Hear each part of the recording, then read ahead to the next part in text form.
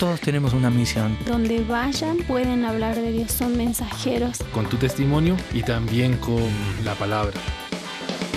Corrientes Misioneras, la misión de Dios para hoy. La mejor herencia que los padres pueden dejar a sus hijos es enseñarles a vivir enamorados de Jesús y a caminar en su voluntad.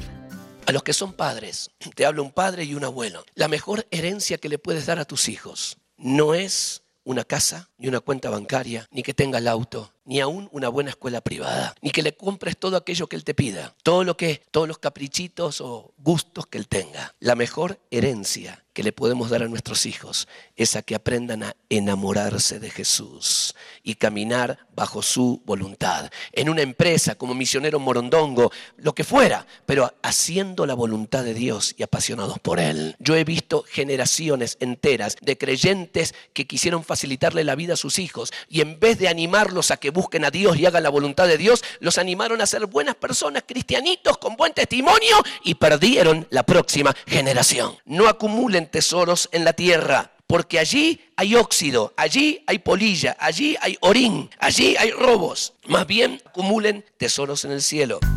Los padres estamos llamados a ganar esta y las próximas generaciones para Dios. Estamos llamados a formar a nuestros hijos para que acumulen tesoros para el cielo y no para sus propios intereses, para vivir cumpliendo las expectativas de Dios y no las suyas propias.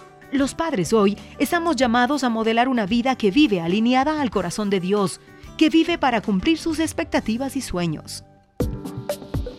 Corrientes Misioneras, una producción de Corrientes, Centro de Entrenamiento Misionero asociado a HCJB. ¿Quieres ser un agente eficaz en el cumplimiento de la misión? Visita corrientesmisioneras.org.